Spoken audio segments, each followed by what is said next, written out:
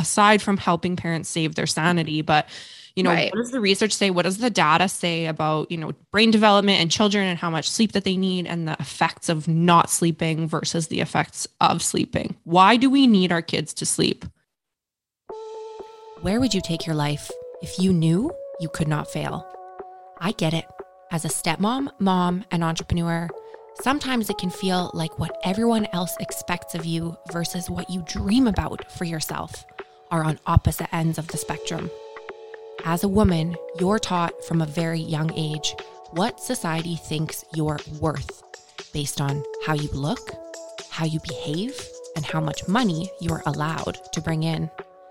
But I'm here to show you that you can be the woman who has it all, and not just on the outside. I'm Brittany Lynch, and you are the queen of your castle. Hello, hello, hello. Welcome to another episode of the Queen of Your Castle podcast. I'm your host, Brittany Lynch, with a super duper. I'm so excited about this guest, y'all. Today on the show, we have Dana Obelman, and Dana Obelman is here to save us all, save us at bedtime. Dana is the founder of the highly acclaimed Sleep Sense program. So I'm going to let the expert talk to us all about how that program came to be and all the ways that I think I read that she's helped over 100,000 parents help their kids sleep better. And I know in our Stepmom Story group, this is a topic of conversation all of the time, is how do we get our kids to sleep better? And I guess specifically within the dynamics of step-family relationships. So Dana, I see that you began your practice here, your sleep private practice in Vancouver in 2003. And it looks like this came from your own struggles with your own kiddos' sleep. Drawing on your dual degrees in psychology and education to create the Sleep Sense program, which now you've helped over 100,000 parents help their kids sleep, which God bless you. God bless your soul. What a need. Thanks for coming on the show. I can't wait to hear about your program. I can't wait to hear how you came up with everything. And most of all, I can't wait for you to help me get my 3-year-old to go to down sleep at night. So thanks for being here, Dana. Oh, thanks for having me. I'm excited to chat with you.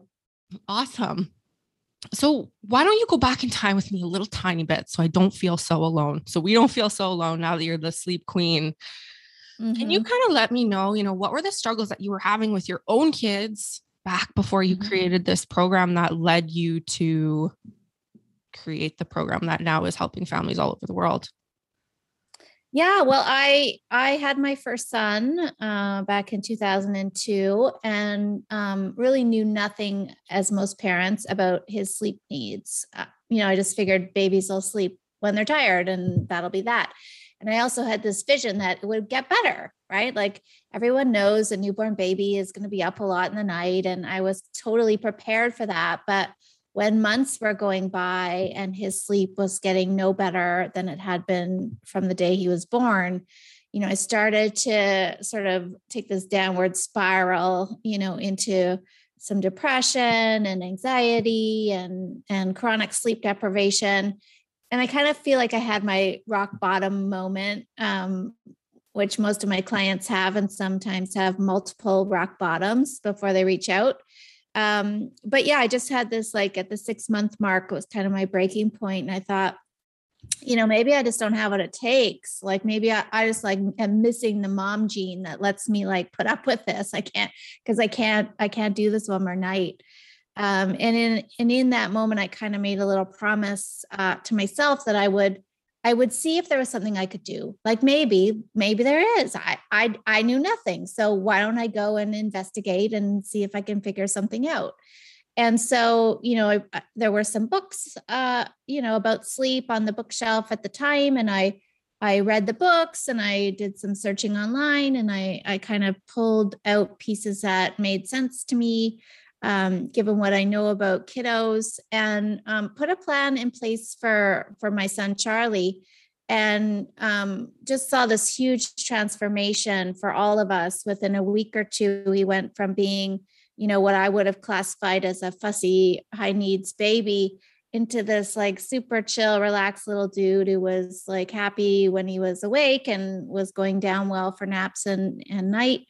And, so excited about what I'd managed to do, and how much it changed all of our lives, that I was like hell bent on telling everyone I could find, accosting strangers in the playground, to like share this great news. And I looked around and saw that there was not really anybody really helping parents one-to-one. Like you could get a few tidbits of advice here or there, but there was nobody that was really sitting down and explaining, the whys of sleep and why this baby's not sleeping well and what are the steps we need to take and put in place for him to transform into a good sleeper. And can you teach babies to sleep and all that good news? And that really was the spark that was ignited from my own success and passion for helping others that led me to start coaching parents privately. Amazing. And I just like think that it's so important to have that one-to-one support in that moment, because there's so much literature out there on how to get your kids to sleep. But when you're a sleep deprived, exhausted new mom, or you're a mom of multiples and you're totally sleep deprived, you are bordering on depression and anxiety, like PPD and PPA, because you're so sleep deprived, the last thing you want to do, and the last thing you probably have actually the capacity to do, is sift through all of this literature and be like, okay, what specifically is the issue here? That requires a lot of cognitive function that you probably aren't going to have when you're sleep deprived. So what a relief for parents to have a resource like you and all of the coaches that you have trained to be like, okay, Jesus, take the wheel. Like, we need some help around here. We can't do it. Amazing. Mm-hmm. It sounds like sleep issues potentially begin like right from day one. Am I hearing that correctly when I make that assumption? Yeah.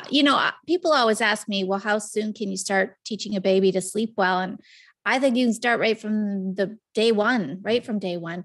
I mean, it's going to look a little different what we're doing with the newborn, obviously, than if we're trying to kind of fix a baby, 10, 12 months down the road. That's when they've got bad habits and we need to course correct. But when they're new, they don't have any bad habits yet. So we can just guide them down the right road. I had 2 babies after I started Sleep Sense, and they both were sleeping 10 hours by 10 weeks without a ton of effort from me, right? Like I just had to lay the foundation and give them opportunities to develop good skills and keep an eye on the wake windows and make sure that they're not getting overtired throughout the day. And it just kind of all fell into place quite beautifully when I knew what I was doing. And so a big piece of what we like to teach is just that education component. I mean, the same way you would go to a prenatal class, you learn all kinds of things there, but nobody's talking about sleep. And, people always tell me if I knew then what I know now, I would have made a lot of different decisions in those first few weeks. Yeah, absolutely. I want to I'm going to selfishly go off course here a little bit, because I was, because of kind of sleep issues that I noticed in my family with, my husband and my stepson, and really not great sleep habits. I know that parents always do the best that they can. And they think that leaving the TV on is a good thing because at least they're quiet and they're in their bedroom, right? Like a lot of really not awesome things from my observation. So before I had my own son, I was really intense about making sure sleep was a super duper priority. And so I read all of the books, and my son started sleeping through the night when he was like 3 months old. He was like great napper, great sleeper. And then he turned 3 and it all fell apart. And I'm asking, what happens after that stage? Is it developmental because they realize they're people and I have a say now whether or not I'm going to go to bed? Is this like a common age that parents tend to get hung up? Or what's up? What's happening? We're tired around here. Well, I'd love to. So first of all, in general, yes. Even babies who are great sleepers, somewhere in the toddler years, things often fall off the tracks. Things things, fall completely apart, and parents wonder, oh gosh, how did we even get here? It just like happened like this. And now, he's up until midnight, sleeping in our bed all night and doing all kinds of random things. So it does happen. It's very, very common.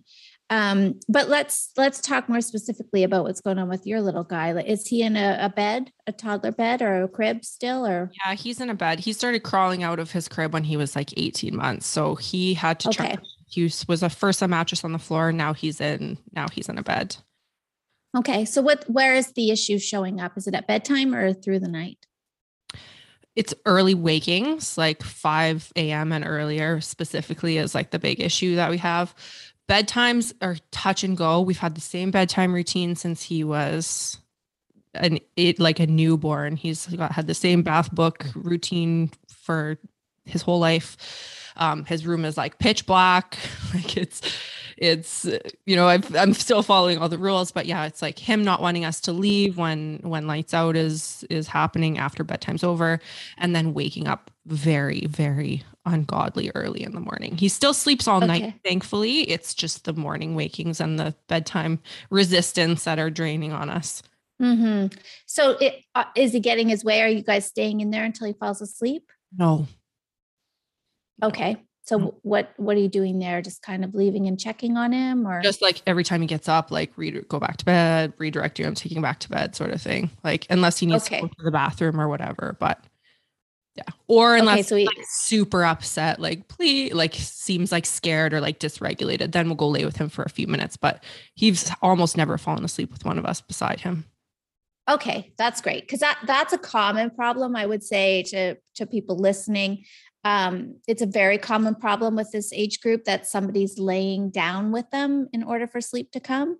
And that in and of itself is not a problem, but it's the dependency that then becomes the problem. The child believes that I can't sleep unless, right, you're laying beside me, which unless you're planning on laying there all night is going to cause a problem down the road when he has a wake up and you're not there. And now he has to come find you and bring you back. And this can go on, 2 to 5 times a night. So, that would be my step number one for those parents would be, we got to get you out of this room. We got to teach this child that they have the ability and the confidence and the independence to fall asleep on their own. So is he still napping? Yeah, he still naps. It's time to pull the nap. Oh, but that's like such a nightmare because he's up so early. It's like, I know about this. Like he's up so early. He's like falling apart by lunchtime and like we can barely make it to 4 or 5, but I thought that might be it. It is it. And what tends to happen is exactly this scenario. They'll often take the nap happily and sometimes sleep 2 or 3 hours in the middle of the day. But then the problem starts at bedtime with exactly what he's doing. Lots of like game playing and coming out and calling for you and doing all this stuff. And then that drags it on. And now he's having these early morning wake ups. It really is time to pull it. So what you could do just to kind of bridge the gap is, you could start by just really minimizing it, like giving him maybe a 30-minute nap in the afternoon and see that could be okay. It could fix the issues within a few days. If it doesn't, then I would say we're just going to have to go cold turkey pull it. And little tricks you can use to get through that time is doing a little bit of quiet time in the afternoon, like some sort of like quiet independent play, like playing with tracks or coloring or building with blocks or some little breather from so you both kind of go to your separate areas and he does some independent play that can help. And know that it takes about 4 weeks. It takes about 4 weeks for the body clock to adjust to the fact that there's no daytime sleep anymore. So it is touch and go. And there's going to be some days where you're pulling your hair out at 5, but you could move his bedtime earlier in the interim. So he could be down like 6:30, 7 o'clock until his body adjusts. Okay. All right. Because we got a new baby coming, so I can only have one bad sleeper in the house at a time. That's all I'm prepared to do. So totally. And one other tip for the early morning wakers out there, especially with this age group, get some sort of indicator that it's okay to get up, like an okay to wake up clock of some kind. There's tons on the market now. And just really start hammering that home, that your feet don't hit the floor until that clock says it's okay for you to get up. And you just have to keep returning him to his room until the clock says it's okay to get up. Right. And it works great. It's one of my magic 3, I call it. But yeah, the clock works great. Okay. We've tried it, but I've been too tired in the morning to be consistent with it. I'm like, okay, fine. Just lay with me and let me go to sleep. So yeah, no, you've got to make it like, it's got to be a non-negotiable. Yeah. Got it. We can do this. Excellent. Yes. Move on, if you don't mind. Let's move on to kind of like the next age group. Within our group, we kind of have been having a lot of conversations about what seems to be some separation anxiety in like preschoolers and early school age kids that we seem to be noticing quite a bit. Again, I'm going to assume this is developmental and kind of a standard thing that you might see frequently is separation anxiety at bedtime. If so, what are kind of some tips that our listeners who have 5 to 7 or 4 to 7 year olds, how can they help their kids not feel so anxious at bedtime? Yeah. Yeah. I've noticed that too. I think it has a lot to do with just what's going on in our world. Like, I think sometimes we forget that kids, are listening to everything that we're saying and doing and watching. And if they see you super stressed out and anxious and having like heated discussions with family members, they're going to pick up on that, right? There's no way to hide them from that. So I think with COVID and all kinds of all those extra stressors happening in people's lives, like kids are picking up on it. So that's one thing. But I think, again, creating some really solid bedtime routines and boundaries. So doing some one-on-one time with your child, the lead up to bedtime, whether that's, bath time and story time, or if stories are too stimulating, you could try like a simple card game or something that carving out that one-on-one time with a parent can really help, especially if they're feeling some sort of separation anxiety. Dedicating some one-to-one time with your child is so important. And then I like to do something called the come back and check strategy. So I would say to a 5-year-old who's having anxiety, I would say, listen, I'm just going to go and start the dishwasher, and I'll come back and check on you in a couple of minutes if you are in your bed and being quiet. So that's the only way I'm coming back, is if you're cooperating. So then the parent would come back and praise the child for doing a great job. I'm just going to go make a phone call. I'll come back in a few minutes. If you're quiet and in your bed. And so you just kind of really hammer that home quite often in the first few nights, like come back every minute or two and praise a child for doing a great job. And then as the nights go on, you kind of start spacing out your comebacks a little bit longer and a little bit longer until eventually, hopefully, this child is asleep before you come back. That can be a way to like reinforce the good behaviors, right? I'll come back and check on you if you are trying, at least you're trying to go to sleep. I'll come back. I also love rewards. I mean, I think rewards can be super helpful just to get the ball rolling around something. They don't need to last forever, but just to say, you know what, I see you struggling here. Let's think of some creative ways that we could reward you for, being brave and managing to get to sleep and staying in your bed all night, and have them get in on the action and what kind of things would be a reward for them if they could manage this task. Mm-hmm. And I love that come back and check thing too, because it's like when they've got this separation anxiety, it's like, are they leaving me? Like, where are they? What are they doing? And so as much as like the reinforcement of like, oh yeah, you're doing a great job is great. It's also kind of like that reassurance for that really anxious part of the mind. That's like, where are they going? Like, okay, they're right here, right? I don't need to worry. They're right here. And then as that period extends, that trust is like built. I love that. So good. You. I think that, I've spent a lot of time in the wormhole of like why sleep is so important. But I know that a lot of parents are not down with the research and the statistics and the specific reasons why kids need so much sleep, how much sleep that they need, the sorts of things that disrupt sleep, the impact that has on health, like in childhood and beyond. So everyone wants their kids to sleep 100 hours a night for sure. But of course it's deeper than that, right? Like sleep is so, so important. So Dana, could you give us like kind of your big whys, your big reasons aside from helping parents save their sanity, but Right. What does the research say? What does the data say about, brain development in children and how much sleep that they need and the effects of not sleeping versus the effects of sleeping? Why do we need our kids to sleep? Yeah. I love that question because you're right. Sometimes parents get caught up in that, oh, I'm the one being selfish because I want to sleep. Right.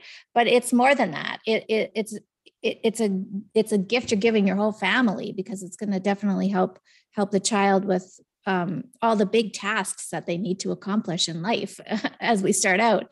But you just have to look at a newborn baby and realize how important sleep is, right? Like newborn babies spend up to 20 hours in a 24-hour clock sleeping.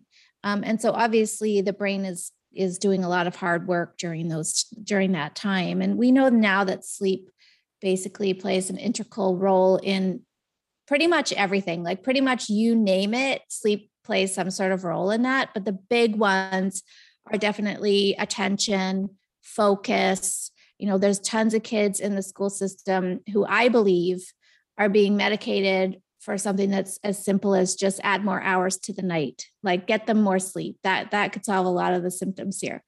But yeah, so cognitive, developmental, physical, kids who don't sleep well tend to have a higher BMI. So there's a link there to obesity for all of us when we're not sleeping well. Their attention and focus and patient level, everything. I mean, think about when you're not sleeping well, you're irritable, you're unfocused, you're cranky, you're impulsive, you're eating sugary junk food all day long. And then just, times that by at least 2 for kiddos and they're going to be feeling those effects. It affects everything. Even our mental, I mean, there's lots of research now that's saying that, schizophrenia and other like mental illness, often people who suffer from that have some sort of sleep issues as well. Mm-hmm. I'm sure you get asked this all the time, but what role do you see phones and technology, especially with kids being given devices earlier and earlier? What role do you see that playing with the quality and quantity of little people and teen sleep too, and adult sleep, right? Everyone's sleep, I think, is affected by devices. So what's your observation that you've noticed? Mm-hmm. Yeah, well, my rule of thumb for kids, and I carry that through to teens and adults, is at least 1 hour. And some people will need more. So that's just a starting point. But at least 1 hour before lights out, you start powering down devices. So no phones, no TV, no computer work. And you just carve out some time to power down. Like our bodies and brains need time to get our melatonin levels rising, to calm down the noise that's going on in our brain. And I don't think we pay enough attention to that. Like what actually are we consuming those few minutes before we go to bed? I mean, some people are watching the most violent show you can find on television and then wondering why, they're lying in bed for 3 hours because they can't sleep. So getting it out of your bedtime routine is so, so important. And even the lighting in your house, like turn off anything that's unnecessary. Sometimes it's even helpful to swap out your normal light bulbs with the light bulbs that are like painted the yellowish tinge, because that yellow light is just a little bit softer and won't interfere with your melatonin as much. But yeah, we really need to give ourselves that space, and especially adults. Most adults, the last thing they do before they turn off the light is stare at their phone, and that's like the worst thing you could do. Mm-hmm. Yeah. Devices. Hey, devices. I love that. Yeah. I love that. Like replacing your bulbs with the yellow ones. We've been doing that in like our hallways and even our dining room. We've swapped it out for those light ones because it just feels so much less like those overhead fluorescents from the 80s. Yes. It's so much easier on the eyes. It's true. This has been like super duper helpful. So much good stuff packed in here.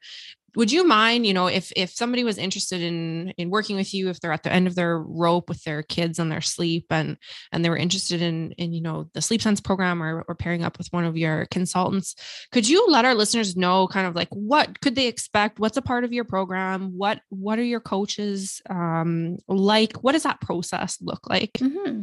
Sure. Yeah. So if you go to sleepsense.net, you'll see a few different options.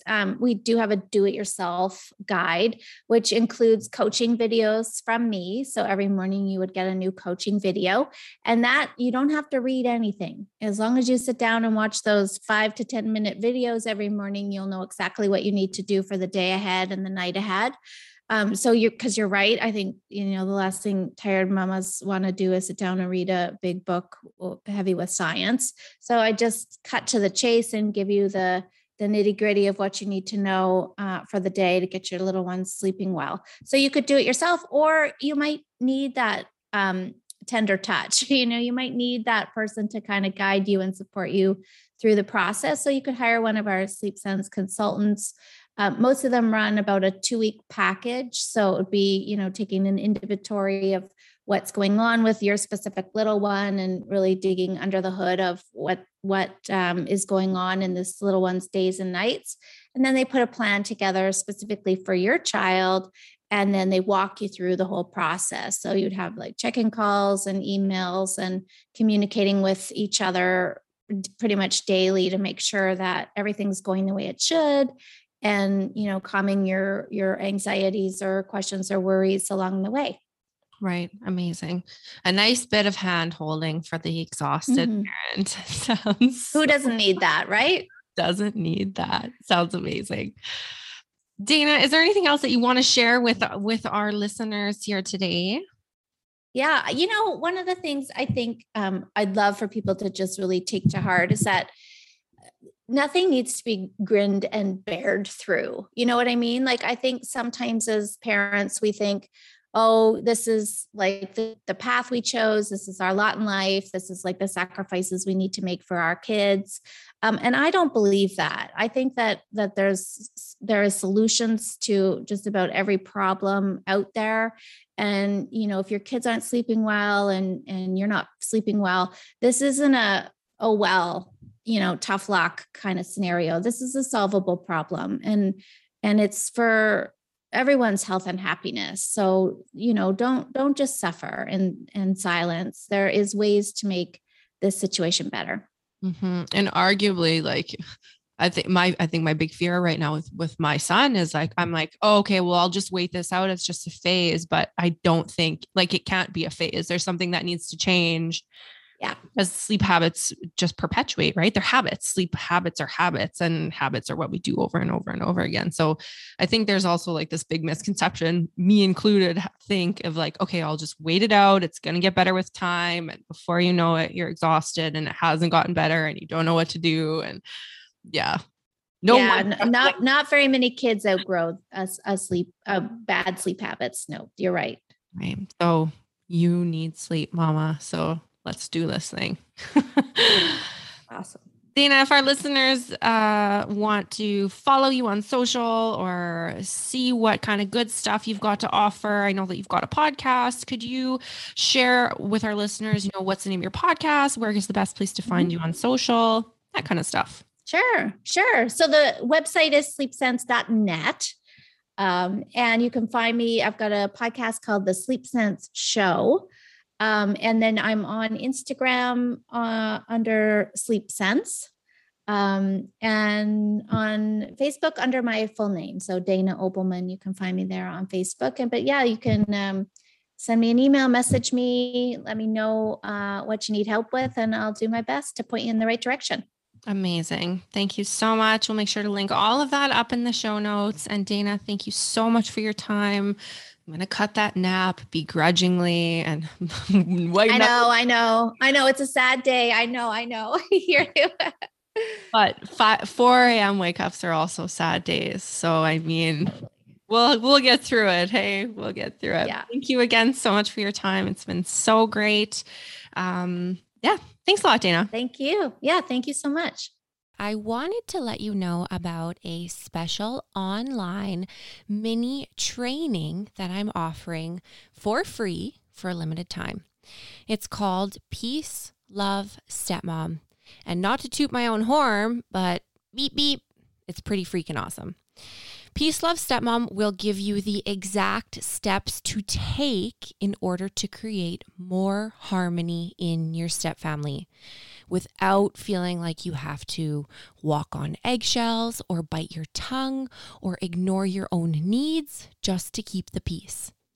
Because if you are listening to this, then chances are pretty good that you know there's a big difference between not fighting and actually feeling peaceful. To enroll in Peace, Love, Stepmom and get immediate access to this incredible online course, head to peacelovestepmom.com and sign up. It's totally free. You don't want to miss it. So go to peacelovestepmom.com to enroll and get immediate access. I hope this episode got your wheels turning and showed you just how powerful you are. I would invite you to take 30 seconds and tap subscribe to this podcast. When you subscribe to the podcast, then rest assured you will never miss an episode. And in no time, spinning your wheels will be a thing of the past. Thank you for listening and subscribing. And if you enjoyed this episode, it would mean the absolute world to me if after you subscribed, you jumped on over and left me a 5-star review, and better yet, a written review. I am on a mission to let every mom and stepmom know that you can create the life of your dreams. And I need your help to change the world. The world needs us. Thank you so much for subscribing and leaving me a 5-star review. I will see you next week.